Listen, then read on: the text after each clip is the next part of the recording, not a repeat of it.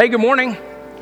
My name's Ross. I'm one of the pastors here at Bethel, and if you're visiting, I'll add my welcome to Todd's. We're glad you're here, and you're here just in time, actually. We're in a study on the book of Romans, Paul's letter to the church in Rome, and we are in chapter 3 at what I think is arguably probably the greatest chapter, maybe in all of the whole Bible. And so we've been looking the last 7 weeks at sin and depravity and talking about how bad you are and how hopeless the situation is. But this morning, we finally get to what we call the gospel. And it's what makes everything we've been looking at the last several weeks part of the gospel. Like, why now? Why did we have to go through all of that before we get here? And I think part of it comes down to something I remember when I was young, when my family would gather. I mean, we'd be around for Christmas. You know how you watch Christmas movies and stuff like that. Well, we always watched The Sound of Music. I mean, I can tell you right now, I have the whole Sound of Music memorized. And so my brother and I would sing and mock it the entire time while my sisters would, cry. And so it was like, this big family thing that we would do. But there was this song. I mean, so it sort of typifies what a fundamental problem we have. I think humanity's always had this problem. We especially have it as Americans, and that is that we are not very good at receiving stuff. We believe everything comes with a price. I mean, you got to earn it or pay for it or somehow be worthy of it. I mean, we like giving. It's just really hard for us to receive. To be a recipient of something.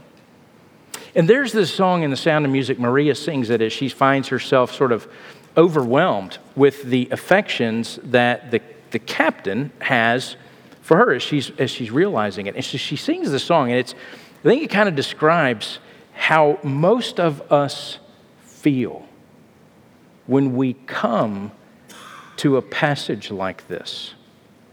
The words of the song are this. She says, "Perhaps I had a wicked childhood, or perhaps I had a miserable youth, but somewhere in my wicked, miserable past, there must have been a moment of truth. For here you are standing there, for here you are standing there loving me, whether or not you should. So somewhere in my youth or childhood, I must have done something good. Because nothing comes from nothing. Nothing ever could. So somewhere in my youth or childhood, I must have done something good." I mean, we kind of cling to that, right? I mean, so, man, all right, so the gospel comes, God's love, so there must be something. Listen, I know all the bad things I've done, but there must have been something that made me worthy or something that can make me worthy. Because nothing comes from nothing. Somehow there had to be a reason. God would have had to look down and seen something worth saving in me. That somehow I had an intrinsic value all on my own. But here's the thing. Here's the thing that I want you to hear this morning. What Paul's going to say in this passage, Romans chapter 3, verses 21 to 31, is absolutely not true when it comes to our relationship with God. There's nothing that you bring to the table. There's nothing that you did. There's nothing that you did or can do to be worthy of the gift of grace that He freely offers you.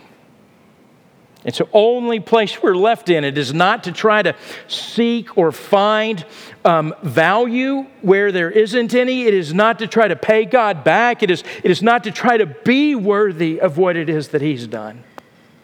It is simply to receive. And so I say all that, and I fear that in a crowd like this, in a town like this, in a place in the country like this, in a time of history like this, that these are all too familiar words. You say, I fear they don't evoke the emotion or the awe or the wonder or the incredible overwhelmingness that it really should. Maybe we take the words for granted. Maybe we've heard them so long, we barely stop to consider what they truly mean when they're applied to us. So there's a whole bunch of words in this passage this morning. Words like justification and righteousness and redemption and grace and faith. And this old word, King James word that the ESV brought back, propitiation. Listen, when these words, and they get applied to us, it ought to knock our socks off. I mean,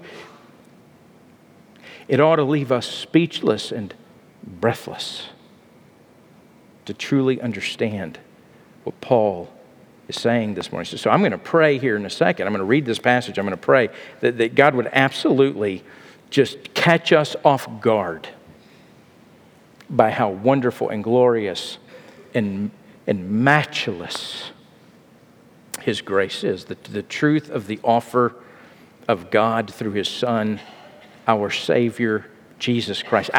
I pray that we'd be caught off guard by what Paul says. So I'm going to read it, beginning chapter 3, verse 21, and then I'm going to pray, and then we'll get into it. So here's the way Paul writes it, chapter 3, verse 21. But now,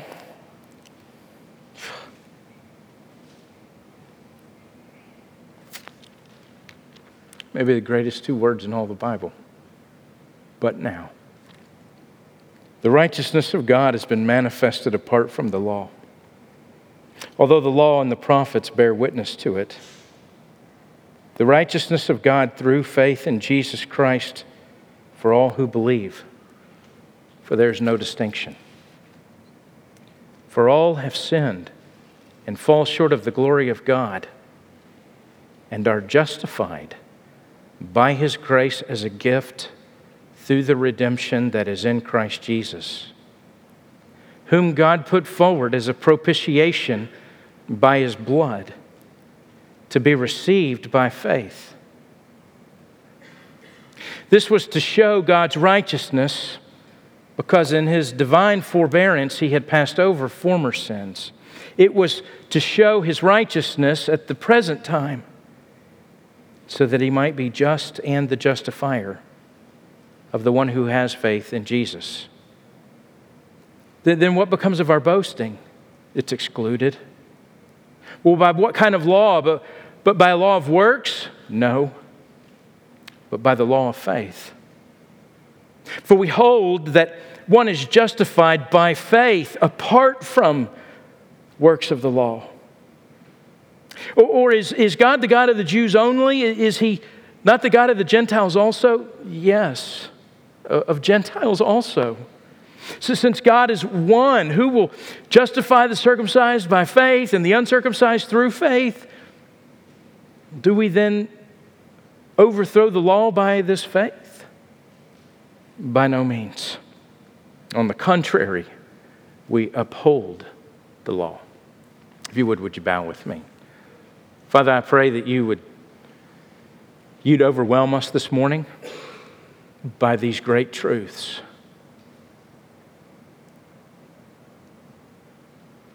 By an indescribable and irrational, incomprehensible love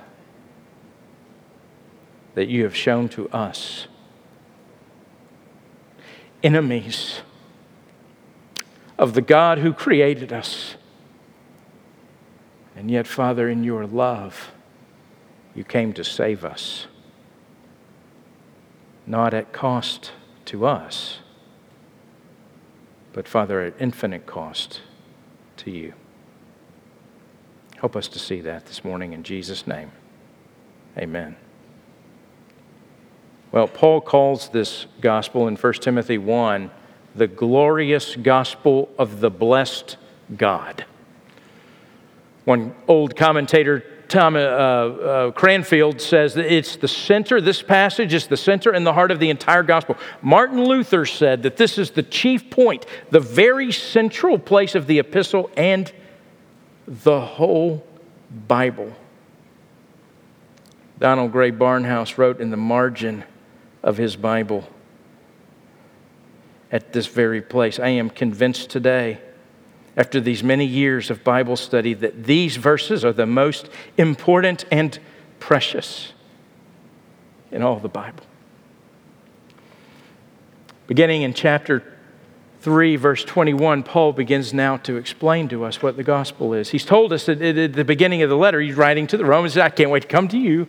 I'm coming to you because I want to preach the gospel to you, because the gospel is the power of salvation from God to all who believe, because in it the righteousness of God's revealed. Everything you need is revealed.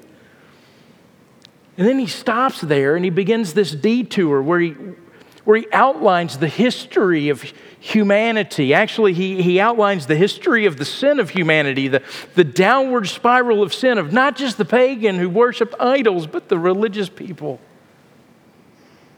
who worshiped their own self-righteousness. He begins with them and then goes to you and talks about us. And finally, Paul points it at himself. And what he's done is he's tried to make clear who it is that you must be. And more specifically, he's tried to show us that we are not what we must be. That we must be perfect. I mean, we're not talking about a human perfection here. What we're talking about is a perfection that is a perfection as God is perfect. Jesus will say in Matthew chapter 5, the Sermon on the Mount, you therefore must be perfect as your heavenly Father is perfect. Not just human perfection. What is required of you is divine perfection. And what happens is the law comes and it says, so the law is holy and it's righteous and good. And it says you must be like God. You must be perfect. And yet what the law does is reveal that you are not. It reveals that our whole life is sort of this default pole vaulting mode. Think of, The Matrix, when Neo, when he first, he's going to make that jump, and he jumps across it and he lands in the middle of the street. And we're trying to pole vault over the chasm between us and God, and we fall and we crash and we get up and we try harder. I mean, it's like our life is one constant, episode of the Roadrunner. So we keep trying harder and we keep getting destroyed.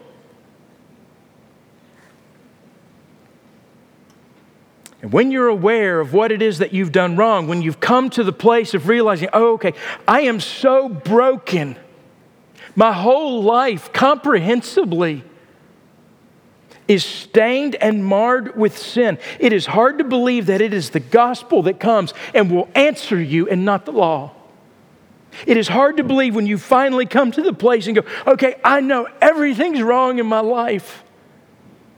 You expect the law to come along and go, so here's what you do to begin to clean up your life. And yet that's not the answer.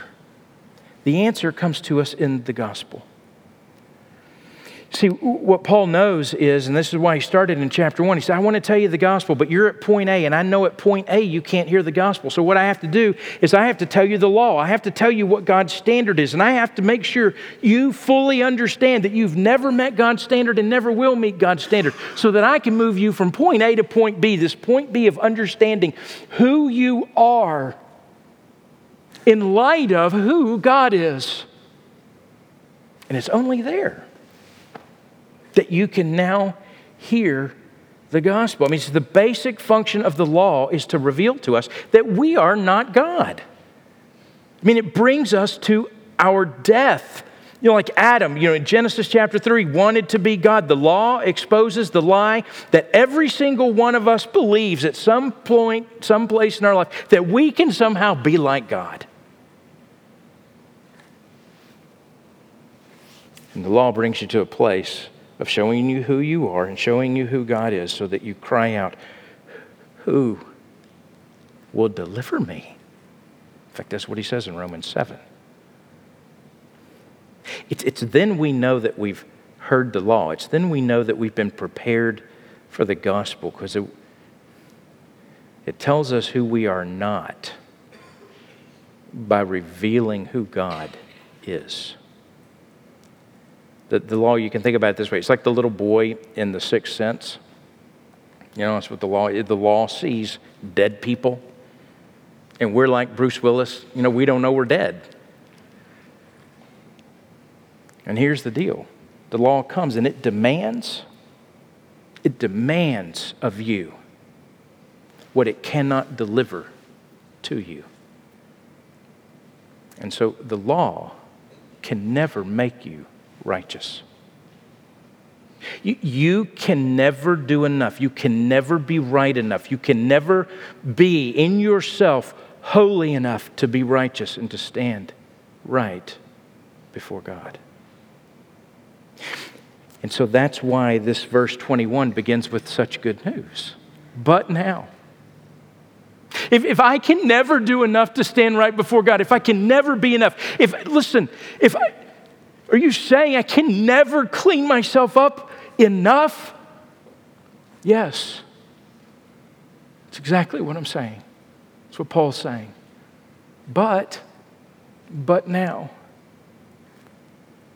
the righteousness of God has been manifested.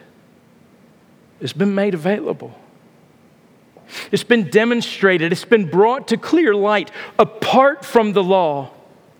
The law and the prophets, they bear witness to it. They were always looking for it. The greatest two words in all of Scripture, not just a change of subject here. You know what it is? It's a change of everything. It's a change of the world. It's the change of the cosmos. It's the change of the ages. Something new has come. See, in the Old Testament, what happened is you could be in relationship with God in the Old Testament, but it worked like this. You had to bring an atoning sacrifice. There had to be a sacrifice to atone for, to cover over your sins. You sinned, you're not holy, you try to come into the presence of a holy God. Something has to cleanse you.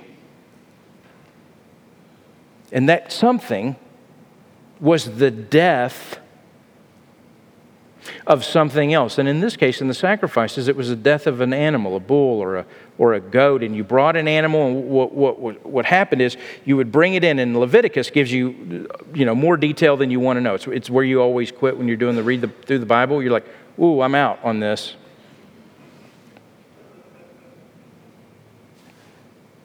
It's the synagogue and the temple and the place of meeting and the tent of meeting, and there was this Holy of Holies, this place, and it was where the Ark of the Covenant sat, which was the law, the broken law.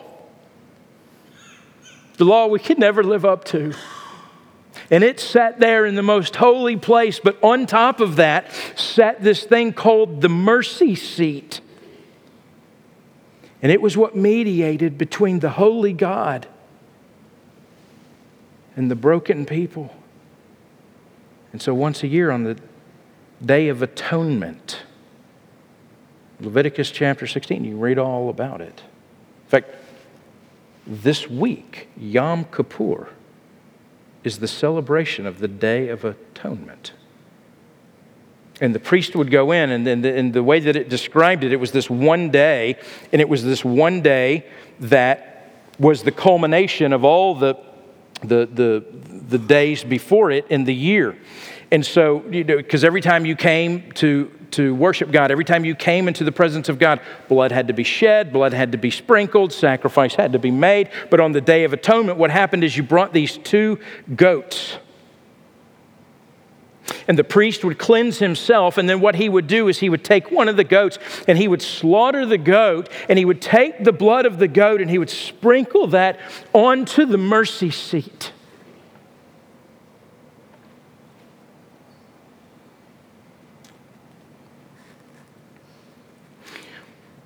That the shedding of blood and that the death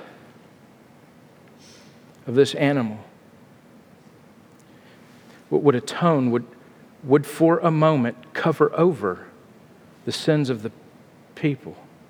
And then what the priest would do is he would come out and he would in a sense, sort of symbolically, gather up all the sins of the people of the year. And he would go to the other goat. They called it the Azazel. It was the scapegoat. And he would place his hands on that goat and he would speak over that goat. He would confess onto the head of that goat all the sins of the people over the last year. Then they would take that goat and send it off into the wilderness as a symbol of their sin being removed from them. But you know what happened the very next day? Sacrifices began again because the people were sinful. In fact, the way that it worked is you always had to bring a sacrifice to come into the presence of God because you weren't holy. God was holy. You weren't holy. You had to make sacrifice. I mean, you couldn't even, wake up in the day and be having a great day and then a song on your lips and, just swing by the tent of meeting and go, I just wanted to stop in and say thanks to God for all the blessings. Your thankfulness isn't enough. You'd have to bring a sacrifice. Because you're not holy. So in the Day of Atonement, two things happened. This wrath of God, the wrath towards sin, the righteous justice of God, that the only right response towards sin is infinite and holy wrath. The wrath is appeased by the shedding of blood. And the sins of the people are removed from them. And that's how you had a relationship with God in the Old Testament.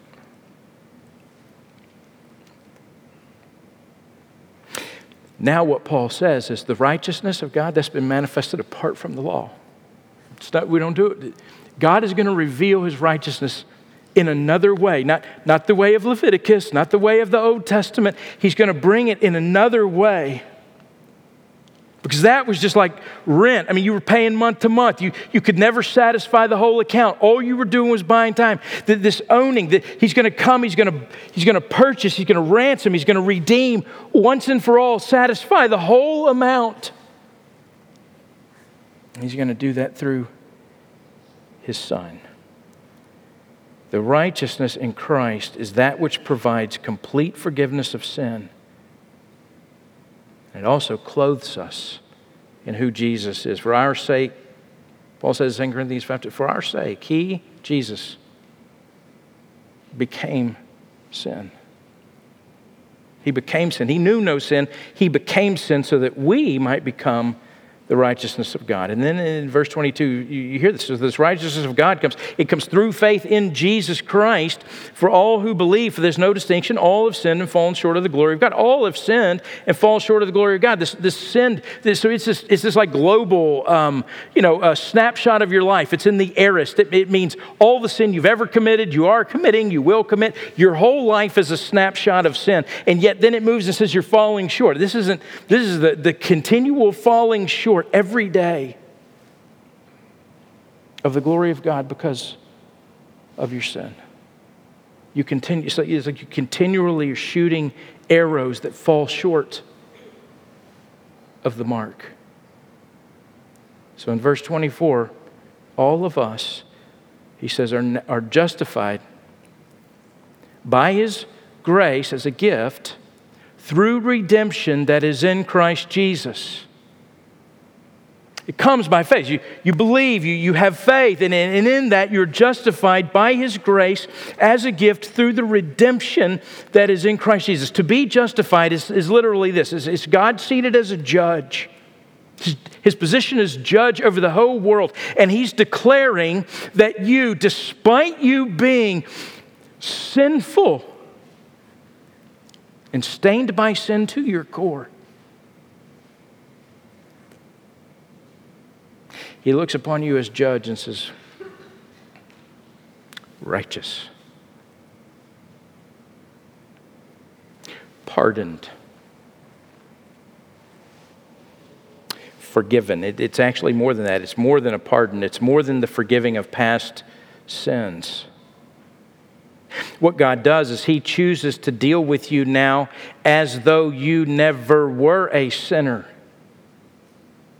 He chooses to treat you as though you are righteous. He will treat you, declare you something you are not, because He's made the way for you to be. It's available to all, which means this: you cannot out-sin the grace of God. You cannot out-sin His grace. We must come God's way, though. We must come through Jesus. Jesus is the only way. It's the only way that we can come. It is solely by grace. It means it's not a bribe. It's not a salary. It's not a prize. Not a dessert. It's not something you deserve or earn. It is freely given. It means this grace. It means it's a gift. It comes without payment and without reason and without cause. It is the evidence of God's irrational, indescribable, incomprehensible love, not because of who you are, but because of who God is. That's why it's unconditional. That's why it's available. You wouldn't have access to it otherwise. He deals with us because of His Son Jesus. He deals with us in grace. There's an old story told by a lady who had her portrait taken by a photographer. She gets the proofs of the portrait. She hated them. She storms the photographer's place, bursts the door open, and she holds this up and she said, "This picture doesn't do me justice." To which the photographer replied, "Ma'am, with a face like yours, you don't need justice. You need mercy."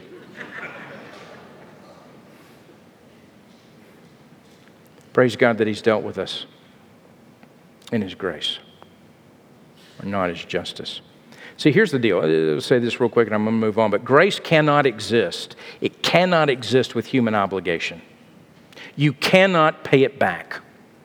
You can't pay it back with your life, by cleaning up your life, by, well, God's done all this for me, at least I can do is this for Him. That you cannot, that's not grace. You've made, it's no longer grace then.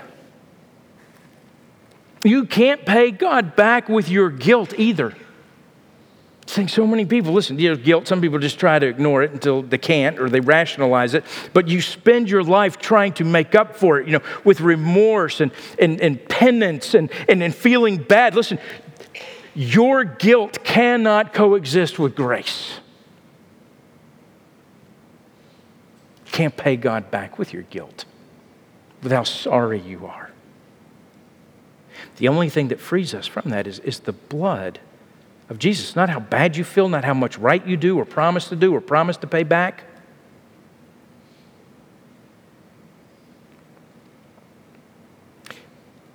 It is solely what Jesus has done. Grace cannot coexist with human merit. It doesn't come to the best people. Grace comes and says there's no best people. It just comes. And it comes because, look at verse 25. Verse 25. Whom God put forward, Jesus. He put Jesus forward as a propitiation by His blood to be received by faith. Now let me tell you what propitiation is. If you have the NIV, it says atoning sacrifice or sacrifice that atones or something like that. And it's the NIV's way of taking an old theological word, one that is an old King James word, and saying, okay, nobody knows what that word means anymore. Let's try to give it some definition. And so they say atoning sacrifice. And that's a good part of what propitiation means. But it's not all of it. It's a Greek word called hilestron. And it is a word that only shows up one other time, Hebrews 9:25. And it's the same word when it's used as a noun. It's used like this. It is the same word that in the Greek it comes from. Here's what the word means. It means the mercy seat. Here is what Paul is saying. Jesus comes as the propitiation by His blood. He comes. He is the one that is the mercy seat. He is the one who comes and covers over us all our brokenness, all our failure, every way in which we haven't lived up to He's the mercy seat. He comes and covers over us by His blood. It's where sins were covered.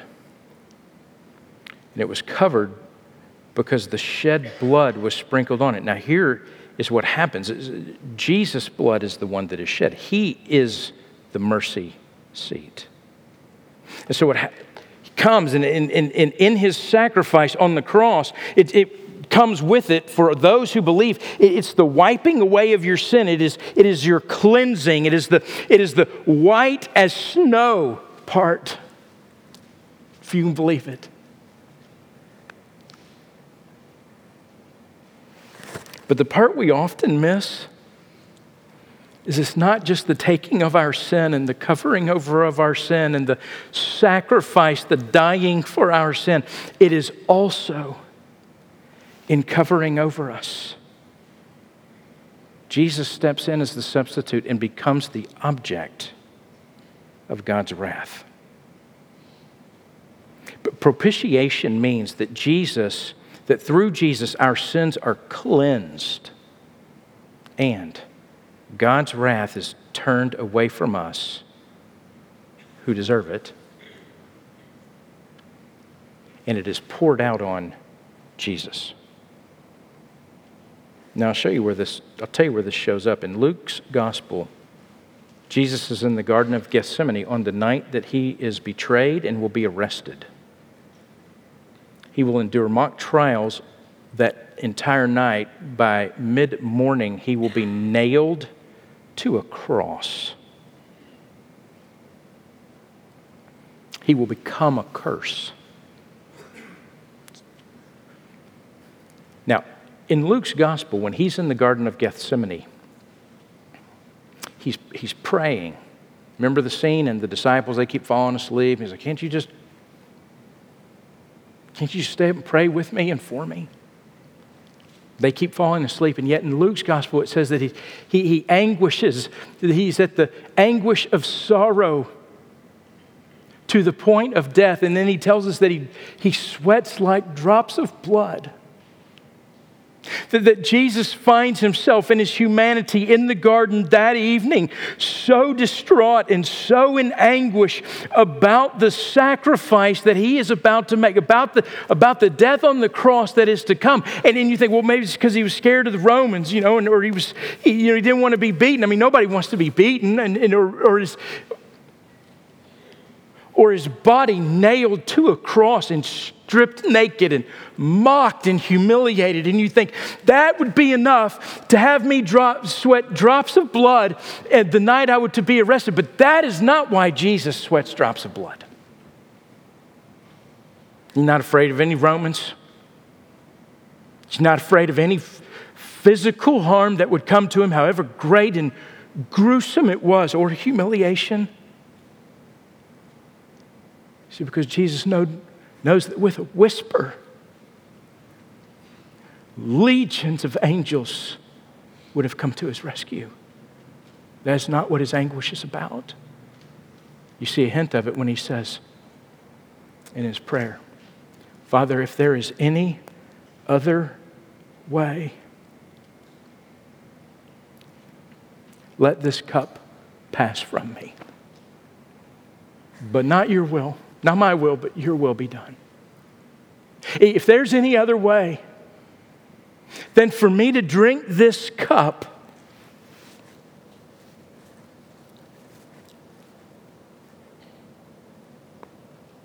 but if there's not, I will. Well, what's the cup? Well, in the Old Testament, you find out it is the foaming cup of God's wrath, waiting to be poured out on the creation that has rejected Him, that in our sin we have rebelled against Him and mocked Him and created gods for ourselves. And you find in Jeremiah and in Job and in Isaiah and in Habakkuk and in Psalms and even in the Revelation, that every drop of wrath will be poured out on all of those who are not righteous and who don't measure up. And here's what it is. Jesus is not afraid of the Romans. He's in anguish over the cup of wrath.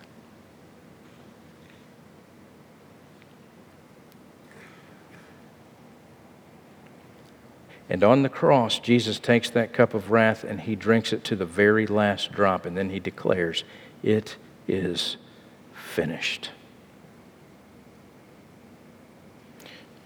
Your justification, the cost of it, is God's wrath fully poured out on Jesus, the mercy seat that covers over you.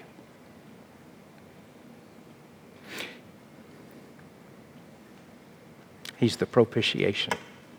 That's why John will say in his letter in 1 John chapter 4, you want to know what love is? God is love. And love is shown in this. Not that you loved God first, but that he loved you. And that he sent, he says, this is love. He sent his only Son.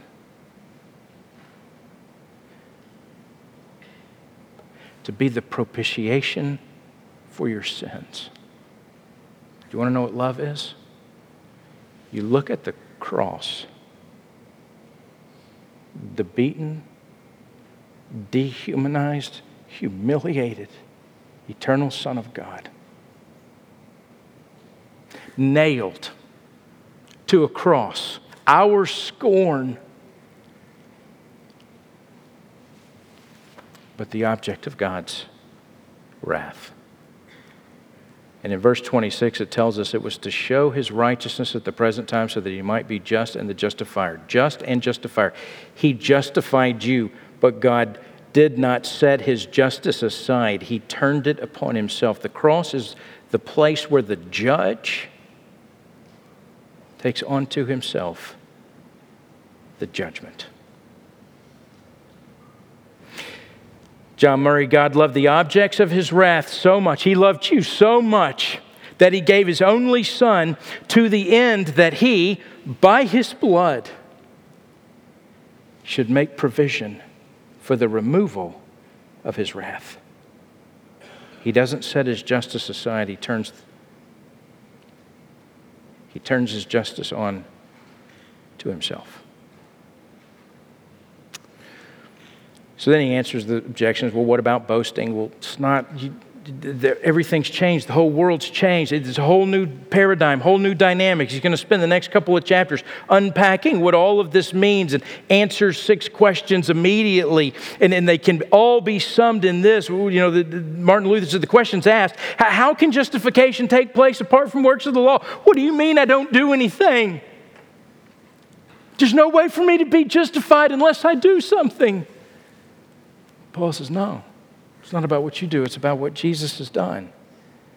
And the difference between the law of works and the law of faith, how do we uphold the law by faith? The works of the law, they're done without grace. They're done without faith.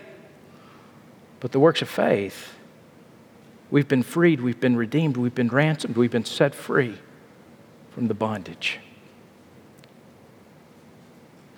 He uses this illustration, Martin Luther does. He says, an ape can cleverly imitate the actions of humans, but he is not therefore a human. If he became a human, it would undoubtedly be not by virtue of the works by which he imitated man. An ape can't imitate himself into becoming a man. It would have to happen by virtue of something else, namely a miraculous act of God. Then having been made a human, then he performs the works of humans in a proper fashion.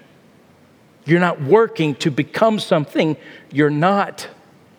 Your workings now flow naturally out of who you are. See, Paul's talking about identity here. What does it mean? Faith can be summed up in where is your identity? The gospel brings this radical identity shift. It is no longer what do I think when I look at myself. What's faith? It is a radical shift. It is no longer saying, what do I think of me when I look at myself? But you move to saying, what does God see when He looks at me? And you know what God sees when He looks at you? If by faith you've trusted He sees Jesus. See, our lives, your life, my life, our lives are never the basis of our righteousness. Salvation comes solely by faith. It has nothing to do with what we do. It has everything to do with what He did. Now, I'll tell you where this gets tricky, because in a church like this, we'll often say things like, listen, we know we're not saved by works. We're saved by faith. But undoubtedly, many of us probably unknowingly turn faith into a work. Sometimes we think of faith as some sort of feeling about God, or maybe some intense attitude of surrender, or some certain level of certainty or confidence that we have to get to. So if I maintain that confidence, faith becomes that thing I do to get my hands on God's righteousness. But that's not how the Bible describes it. You know how the Bible talks about faith? It is received simply as a gift. Faith is simply coming to God with empty hands. We met this week, Tuesday. We have our teaching team meeting. Ricky Garner said, he says, when you begin to measure and qualify your faith or quantify its strength, you're making it a work. See, it is not your faith. It's not the strength of your faith, the quality of your faith, the maturity of your faith that saves you. It is the object of your faith that saves you. One old writer, the man who has faith is the man who's no longer looking at himself and no longer looking to himself. He no longer looks at anything he once was. He does not look at what he is now, and he does not look at what he hopes to be. He looks entirely to the Lord Jesus Christ and His finished work, and he rests on that alone. Dallas Willard calls it waving the white flag. Faith is the white flag. I surrender. I recognize I've got nothing left to fight with. I've lost. And the great news is, someone has won. They've won you. It is the object of our faith. It is Jesus. Let me ask you this morning, have you come to a place where waving the white flag? Simply receiving what you do not earn or could deserve and never will. Have by faith you put yourself under. So Jesus is my shield. He is my mercy. He is that which I rest under to wash me clean, to make me whole.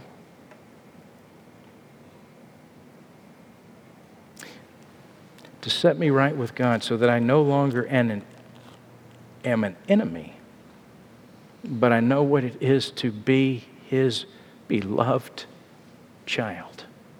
Have you done that? Have you trusted Him for that? I pray that God would do what only He can do this morning, and that is to work faith into our hearts. Not that we would work at faith, but that God would produce a faith in us to receive what He has done. And would you pray with me? Father, would you grant faith this morning to receive what you have done through your Son, Jesus? We love you because you first loved us. We come to you in prayer because you've made the way through your Son, Jesus, who's seated at the right hand, at your right hand, even now, covering over us and making intercession for us and saying about us, He's mine and she's mine. And Father, you've saved us through your Son when we had no hope at all of saving ourselves. So Father, I pray this morning no one would walk out of here without having raised the white flag to say, I receive what it is that you have given, your gift of grace, the redemption through your Son Jesus, the sacrifice, the covering. Father, we ask this the only way we can. In the name of your Son Jesus and by the power of your Spirit. Amen.